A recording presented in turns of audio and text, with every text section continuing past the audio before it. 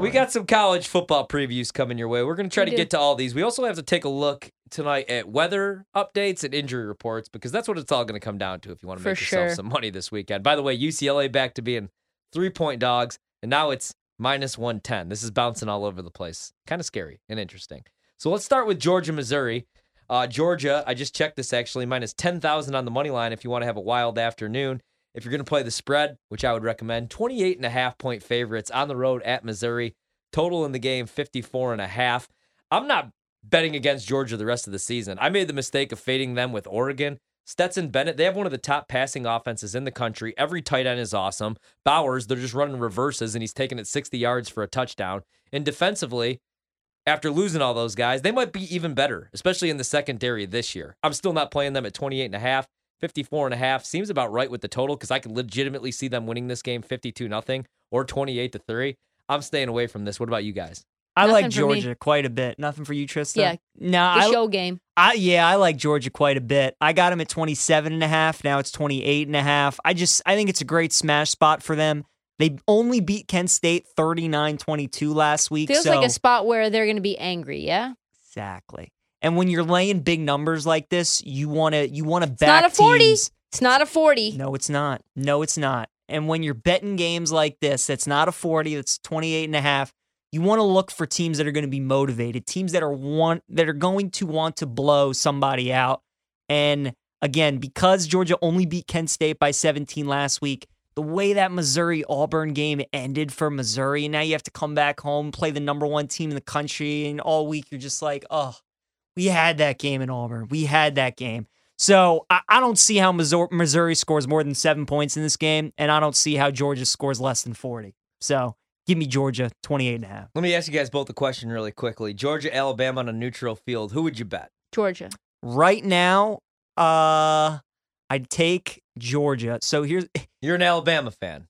For context, for the people. The same thing would happen that happened last year. One of them would win the SEC. One of them would win the national championship. Yep. I don't know which one yet.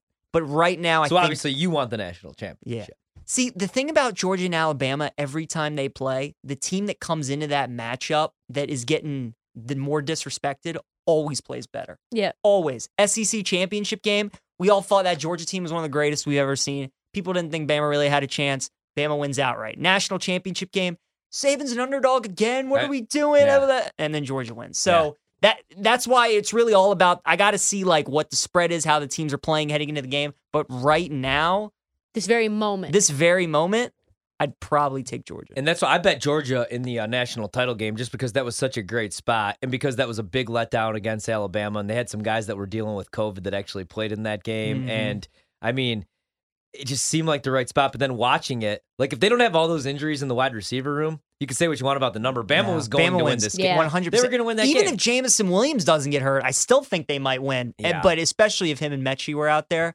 I think they would have won. I keep forgetting about Jamison Williams just coming back here eventually, hopefully this season, and how damn good he is, man. Yeah, Him and he's so Amon Ra, good. I mean, those two are going to be good, man. And the Lions' offense is already scoring points and I know. dynamic, and now you're adding maybe one of the better wide receivers in the draft from last year. Let's talk some Bama right here. Bama opens up a 17-point road favorite. One of the better matchups tomorrow, 3:30 p.m. kickoff, Eastern time zone.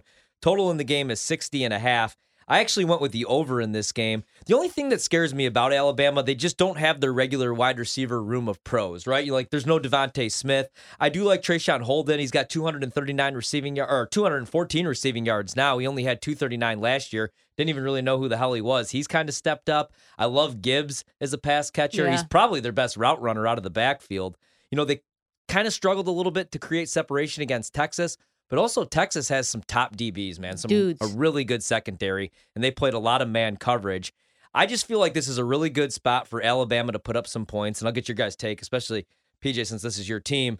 I think if you're Alabama, and you can tell me if I'm wrong here, do not want to attack Arkansas through the air because Arkansas right now, as good as they are against the run, they are outside the top 80 in passing EPA allowed per game. And for some reason last week, we know the reason, Jimbo Fisher is calling offense like it's 1998 still. He just wanted to run the ball. But when they did let Max Johnson actually push the ball down the field, he had some success. It was a little bit later on in the game. Now, they did get their best cover cornerback. Arkansas did. He played all right last week. They also changed their defensive scheme this season, so this is a different matchup than we saw last year. They're willing to give up the short stuff, so I think that's what Bryce Young is going to do, kind of take what's given to him, use his legs a little bit more, get the ball to Gibbs. But like last year, they were playing a bunch of double cloud with 6 DBs, and now this year I've noticed Arkansas is playing a lot more 4- and 5-man fronts because early on in the season, they were just getting gashed against the run. So I think Alabama could have some success scoring the football. And then obviously we know what Arkansas is able to do. I really like Briles, the OC there. You got to love Sam Pittman. And KJ Jefferson, I didn't love him coming into the year, but he's protected the football. And he had 300 yards passing against Bama last year. Sanders is one of the better running backs in all of the FBS. He already has over 500 yards rushing. I think we get some points in this game, man. What are you guys doing? I'm on the same, 61.5. On top of that, like, I know that all the stats say that Alabama has this great defense, right? You see, like, number 2 in pass defense in the country and blah, blah, blah. They haven't played outside of Texas. They haven't played anyone who's really lighting up the world. Yeah. And if Quinn Ewers wouldn't have gotten hurt, he had 134 passing yards in the first quarter alone. And he didn't leave at the end of the first quarter. There was still some time on the clock. He could have put up 450, 500 yards. And you were there. You saw it. Didn't look like he was getting whatever he wanted. It did. And then Hudson Card, he came in until he got hurt. He was starting to throw the rock around as well. He was visibly hobbled and still being able to kind of get after these DBs. So that tells me that the stats say that Alabama's defense and their secondary is good. But what I've seen against good teams, I think that they really haven't played anyone. I think their secondary is very gettable. Also, listen, I just really have Alabama not covering the number either. 17.5 for Arkansas. Alabama, we know the story. They struggle to cover on the road.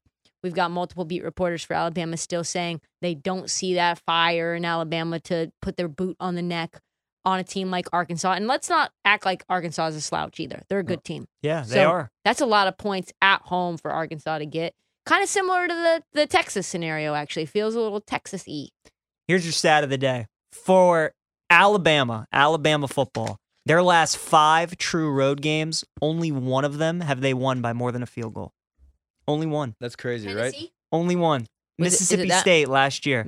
They obviously beat Texas earlier this year by just 1. They won the Iron Bowl against Auburn last year by 2. They lost to A&M, and then they beat Florida by 2. And their only big win was Mississippi State 49-9.